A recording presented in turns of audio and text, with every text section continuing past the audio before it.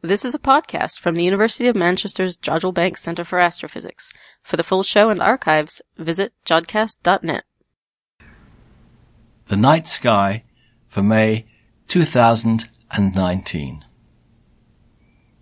As darkness falls, a bit later than it used to be, Castor and Pollux in Gemini are setting above the western horizon.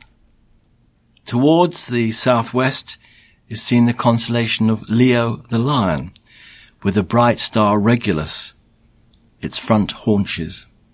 To the rear of Leo is a wonderful region of the sky, when seen through a telescope, is called the realm of the galaxies, and it's where the galaxy M87 exists, one of the largest galaxies in the observable universe.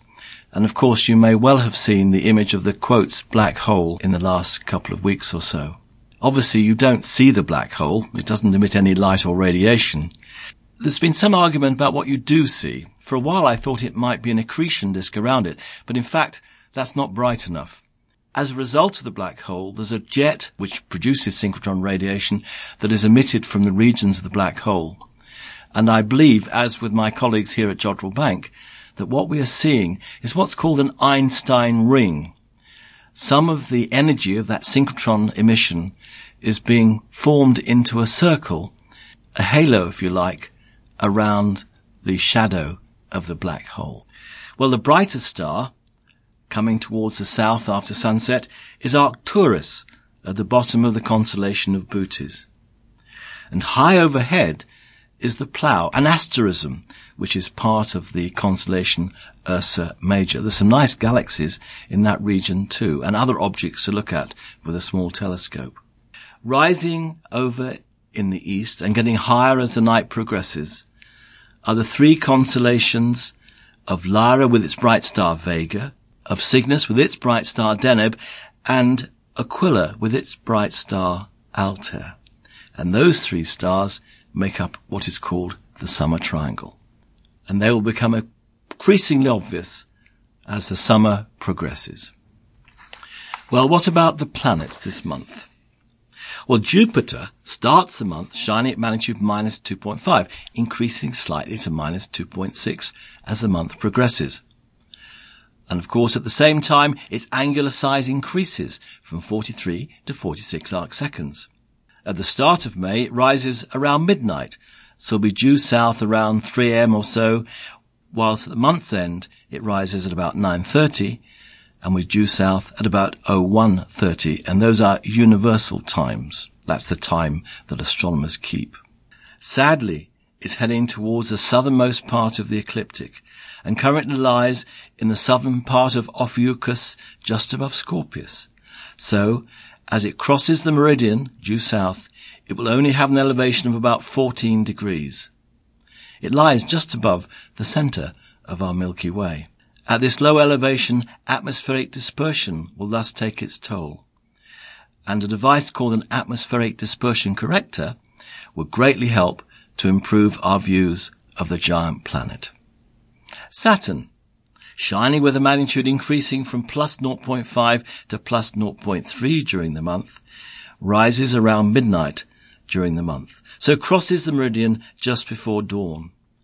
Its disk is about 18 arcseconds across, and the rings, which are still nicely tilted to the line of sight, spanning some 40 arcseconds across.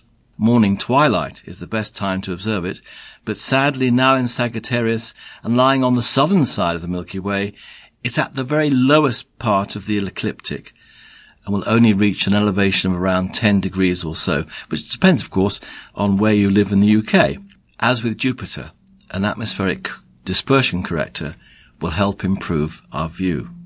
Mercury passes through Superior Conjunction, that's behind the Sun, on May the 21st, and will only be visible low in the west-northwest on the last few days of the month. So one will need a very low horizon, and binoculars could well be needed to reduce the sun's background glare. But please, of course, do not use them until after the sun has set. Mars, though fading from plus 1.6 to plus 1.8 magnitudes during the month, is still visible in Taurus in the southwestern sky after sunset, lying about halfway between Betelgeuse in Orion and Capella in Auriga.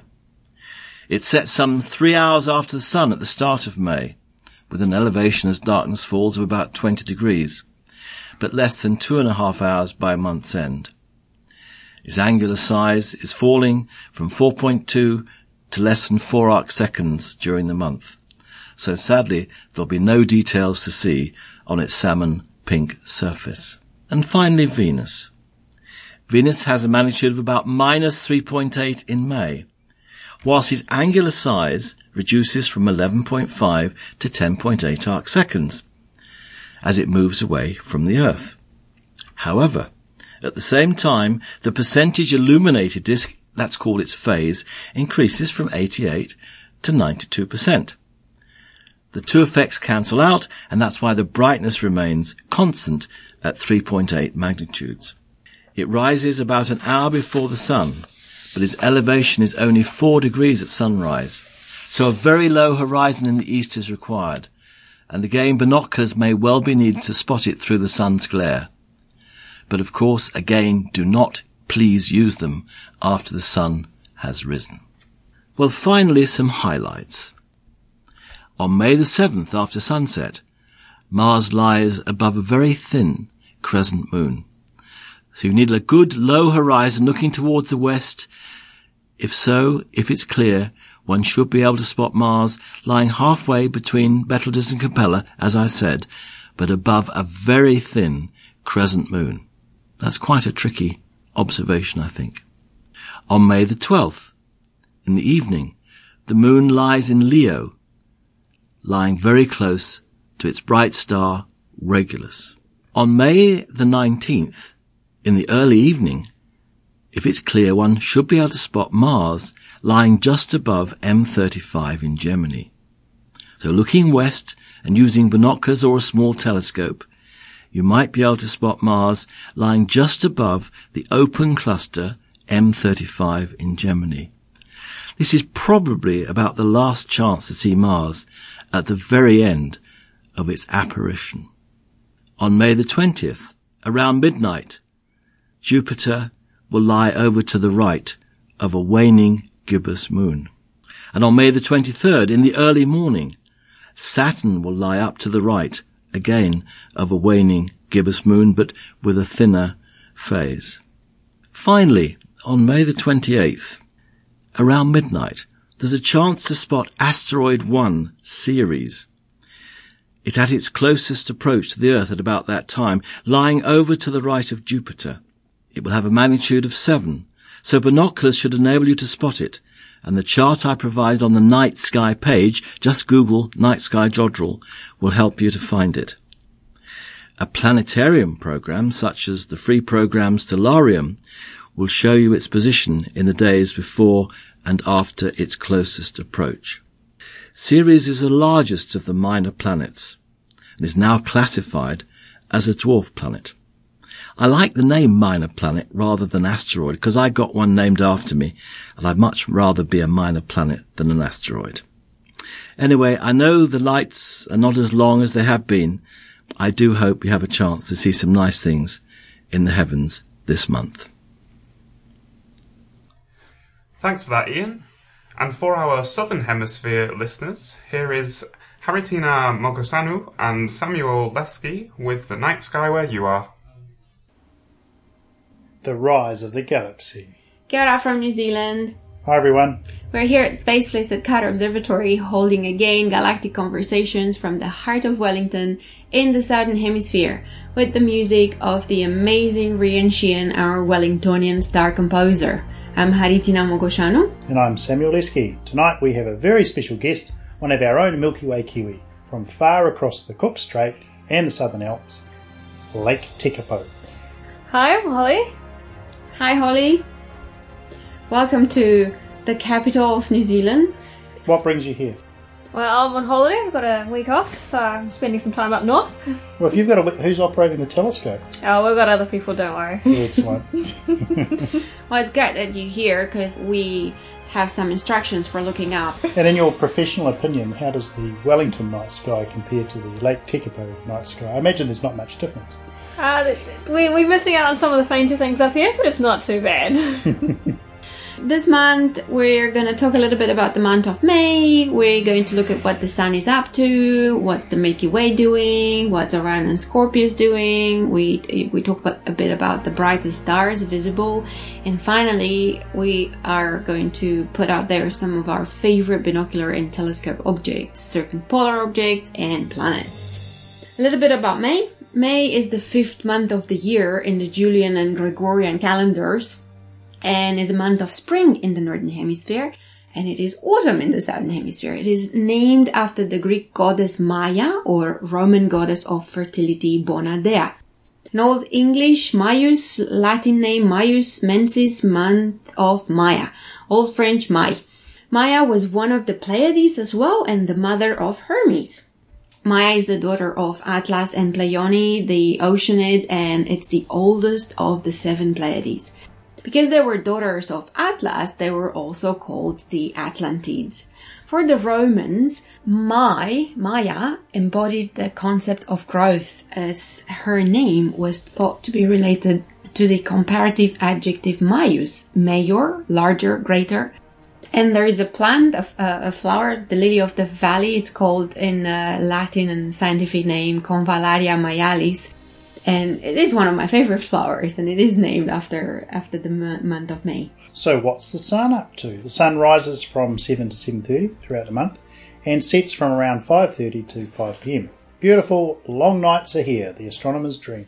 In May, the sun transits the zodiacal constellations of the Ram, which of course doesn't look anything like a ram in this part of the world because it's upside down. Well, yeah, it doesn't look like a ram anyway.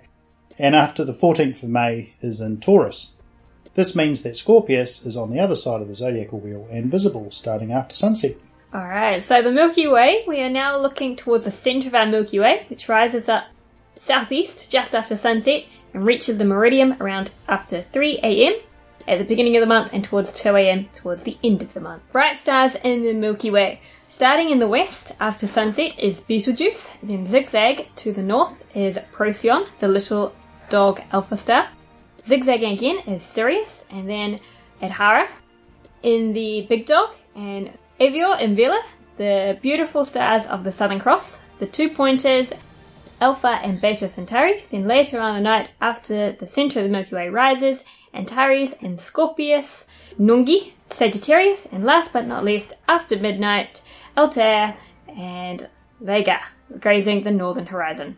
Orion is very close to Taurus, and it will sink further towards the horizon as the month progresses. Enjoy it while it lasts for the rest of this month. Bright stars on the ecliptic. In Leo, we have Regulus, which is extremely close to the ecliptic. Then Spica, the blue giant in Virgo. Zuben el-Genubi, another star grazing... Zuben el-what? Zuben el-Genubi, right. Another star grazing the ecliptic, and Zuben Eshamali, just beneath it. Zuben el-Genubi... Is that Zuba's brother? Zuben el-Genubi actually means the northern claw, and Zuben Eshamali means the southern claw, and I hope I got this right. Because one is to the north and one is to the south, alluding anyway. That these two stars have been the claws of Scorpius before they were chopped off and turned into the current constellation of Libra by Caesar, the emperor. They're followed by Antares, which is the last very bright star visible on the ecliptic before sunrise. Circumpolar objects to New Zealand. The beautiful Southern Cross and the pointers are high in the sky. Garcrux and Arcrux are crossing the meridian about 10 p.m. at the beginning of the month and just after 8 p.m. at the end of it. Omega Centauri is in a great position to observe, as well as Musca, Vela, Carina, and the Diamond Cross, the False Cross, and the Large Magellanic Cloud, and of course the big giant spider in the middle, the Tarantula Nebula. Yeah, which kind of doesn't really look like a spider, but neither does the Ram in Aries, does it? It does look like a spider. It looks like a tarantula. Yeah, with broken legs. Binoculars come in many shapes and forms. The great size for stargazing are little 7x50s or 10x50s. The first number is a measure of power. It means how much these binoculars magnify. In this case, 7 for the 7x50s and 10 for the 10x50s. The second number is the diameter of the objective, the big hunk of glass at the other end. Then that's in millimetres. So for the 10x50s, that's 50 millimetre size of the lens. I really like binoculars. They're my favorite aids to observing the night sky because they're light. You can take them easily with you on trips. They don't really require assembly and disassembly, no polar alignment, and visually are better than telescopes because you use both eyes. Sometimes you might need a tripod, but that can be easily arranged. With a tripod attached, they are truly magnificent. Comets and some other open star clusters are sometimes better observed with binoculars. We have 2 eyes, so binocular views are more spectacular in many regards than telescopes because our brains interpret what we see. Binoculars give depth of view as they engage both eyes in the process. There are a few great objects that you could admire in binoculars. On the ecliptic is M44, the Beehive cluster. It's an open cluster in Cancer, known as the Beehive, because it looks like a swarm of bees. Or the basically. Persepi. It's really fuzzy when you look at it with the naked eye. And binoculars reveal a beautiful lace of stars. Persepes. Are as far as 577 light years away and estimated to be about 730 million years old, with an average magnitude of 3.5, which is not bad. You should be able to see them. And you can see them naked eye, just. Yeah. If you use your averted vision, you can. And Cancer's actually quite a dim And if you're not in Wellington. constellation. Yeah. Well, from Tekapo, You can see them in Tekapo. you probably count the individual stars. Also in Cancer is M37, is another open cluster and one of the oldest known, almost 3.2 billion years old. Close to the area south of the triangle that marks Leo's hips, M65, M66 and NGC 3628 are there, and these would be visible depending on the size of your binoculars. They're also known as the Leo triplet. Also in Leo, M105 is a gorgeous elliptical galaxy. Last but not least, M96, another galaxy in Leo, lies at about 35 million light years away. So you can get a map and have a look for all these objects. Or if everything else fails, just simply take your binoculars and browse the Milky Way from one edge to the other. You might not figure out exactly which objects you're looking at, but you would definitely find some amazing sights, especially in the region close to Carina, where you will find, and write these down, IC2602, NGC 3114, NGC 353, NGC 2516. And they're all open clusters. Then in Crux, there's NGC 4755, which of course is the jewel box cluster. And it's another open cluster that's really beautiful. And also NGC 2451, Pappas, and IC 2391 in Vela. Actually, when I came here to New Zealand, I didn't know where to look, and I just took my binoculars and I just looked everywhere. It was fun. And it's a great way to learn the night sky, just by finding stuff. Alright, lower down, Omega Centauri. There is a globular cluster in Centaurus and in Scorpius. There is the butterfly cluster, M7, the open cluster, and NGC 6231, another open cluster there. So we just went outside and had a look with the telescope at some amazing circumpolar objects because we thought we wanted to tell you what's actually really happening in the sky. So these are all very high. And we look at these a lot because they're circumpolar, so we see these objects a lot. In fact, most of the year round in Wellington.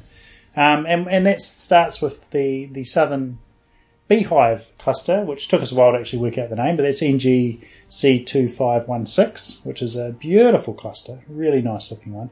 And then there's another really cool cluster, a bit like the jewel box, called Gem Cluster. And it hangs out near Eta Carina Nebula, which is probably why not a lot of people look at it, because they go for looking at the nebula instead of the cluster.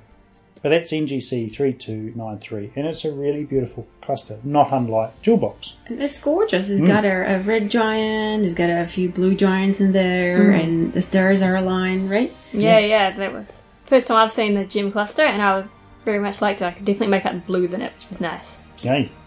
Also, there is the Southern Pleiades, IC2602, the Wishing Well cluster, NGC 3532, good old Jewel Box cluster, NGC 4755, Omicron Velorum, IC2391. I really love this IC, kind of like, what does this stand for? I don't know, but NGC is the New General Catalogue, Right. which we happen to have a copy right here of the New General Catalogue from 1888. And we did check these manually. Well, we checked one of them. Analogically. Actually, the Wishing Well cluster is a really good binocular object, and so's Omicron Velorum. Southern Pleiades is, yeah, and Omega Centauri as well. But Southern Pleiades, because they're quite big, and Wishing Well's quite big, and so's Omicron Velorum. Southern Pleiades is actually really cute because they look like a letter M. I mean, it is letter M on the side or W on the side. And of course, we also look at Alpha Centauri and A Crux, and we look at those for the double stars because there's 5 arcs you can get between the two Alpha Centauri stars, A and B, and the same for, well, actually a bit less for A Crux. It's only 4 seconds. So it's a good way of testing the seeing, actually, because if you can't see the gap, then the seeing's really rubbish. And if you can see nice, crisp, big gap, then you know the seeing's pretty good. And of course, we had a look at Tarantula, which is pretty tricky here in the light pollution, but we still got to see it. Good old NGC 2070. Now, you might be wondering why we're saying all the NGC numbers and the IC numbers, because as Holly pointed out, if you've got a go-to, then that's what you have to type in. Yep. Which is what we use over in Tekawhā. We all have the go-to mounts, which makes our life a bit easier. Fantastic. Wow. So what would you look at there? What's a favourite object in Lake Tekapo for people to look at? Oh, we really like the Tarantula Nebula. That's always a go-to, along with Omega Centauri. That's always a favourite as well. Sculptor Galaxy at the moment is it? Our Sombrero Galaxy is also looking really good at the moment. We've been looking at that a lot. Because you have big telescopes. We've got nice big telescopes, and then with the go-to mounts, makes it very easy to find these galaxies. Yeah. And you look at the stars all night long. Yeah, so it's pretty amazing. Wow. So when does the last session end? What time? We are finishing just after midnight, 1 a.m. at the moment. Wow. So you get to see the planets and things. Yeah, so we get Jupiter and Saturn coming up at the moment, which is great. Because Jupiter's rising, well, it just hits the horizon about 7:30 now, so by sort of 9 o'clock it's getting good height to it. Yeah, Jupiter's Nice and looking high. nice. Yeah, and Saturn's about 2 hours behind. So yeah, by 1 o'clock it would be looking pretty good. Yeah. It's very nice for the occultation. I bet. Did you see the occultation? Yes, we did stay up and watch the occultation. We were very quickly trying to pack down all the telescopes that we weren't using so that we could watch the occultation. Oh, awesome. Yeah. it was Did you very take any pictures? I managed to get a couple of pictures. Other people, I think, got a bit better, but the seeing wasn't very good that night, so it was a bit tricky. Saw Saturn disappear behind the moon, and then Wow. 70 minutes later, watched it pop out the other side. It was great. It's quite fast. Like, it tells you how fast the moon actually Yeah. goes in the sky. You don't realise how fast the moon's moving until it's covering up Saturn. That's right, yeah. Yeah, we had 2 or 3 people to a telescope. Oh, So we had to... It was a bit of my turn. Bit of nudge fighting over people it. the way. Yeah. So what else is amazing? I mean, Lake Tekapo, I know, is like one of the most beautiful places in New Zealand to look at the stars. What else do you guys do there? Oh, well, now that it's starting to get a bit cold, we're starting to dream of the ski season. The ice rink's just opened again for the winter season. So, yeah, it's starting to cool down a bit, which is very nice. So do you have people coming visiting in the winter time? Once the ski season hits, we'll definitely see a lot more people through, because skiing around down south is just absolutely spectacular. Amazing views. And you were saying you don't just have sessions in English, but you have in other languages too. Yeah, so we also do tours in Mandarin and Japanese every single night, along with Wow. our English tours. And then every now and again, on a request, we can do something else as well. And we were talking about breaks and things and holidays, and Holly was saying that the English guys get 2 days on Christmas, right? One Or day. One day on Christmas. One This day is on it. Christmas, if we're lucky. Normally it's asked, does anyone want to work on Christmas Day? And, no one normally volunteers, but yeah, from the English team, no one really wants to volunteer for English Christmas. Yeah. There'll be Wonderful. the few places hoping for bad weather on Christmas Day. Yeah. Wonderful. Thank you so much for being here with us. And we hope you come back to Wellington again. Now, Holly also writes for Milky Way Kiwi, and so watch her online with her amazing account of what's going on there at Lake Tekapo, about the telescopes that are coming, about her life as an observer, her life as a researcher. So just keep an eye. And Thanks for visiting, yeah. Yeah, I'll be back, definitely. I love Wellington. and we love to have you here.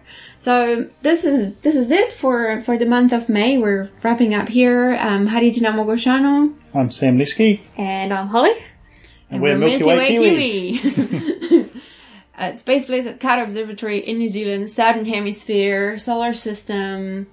And Lake Tekapo. Clear skies.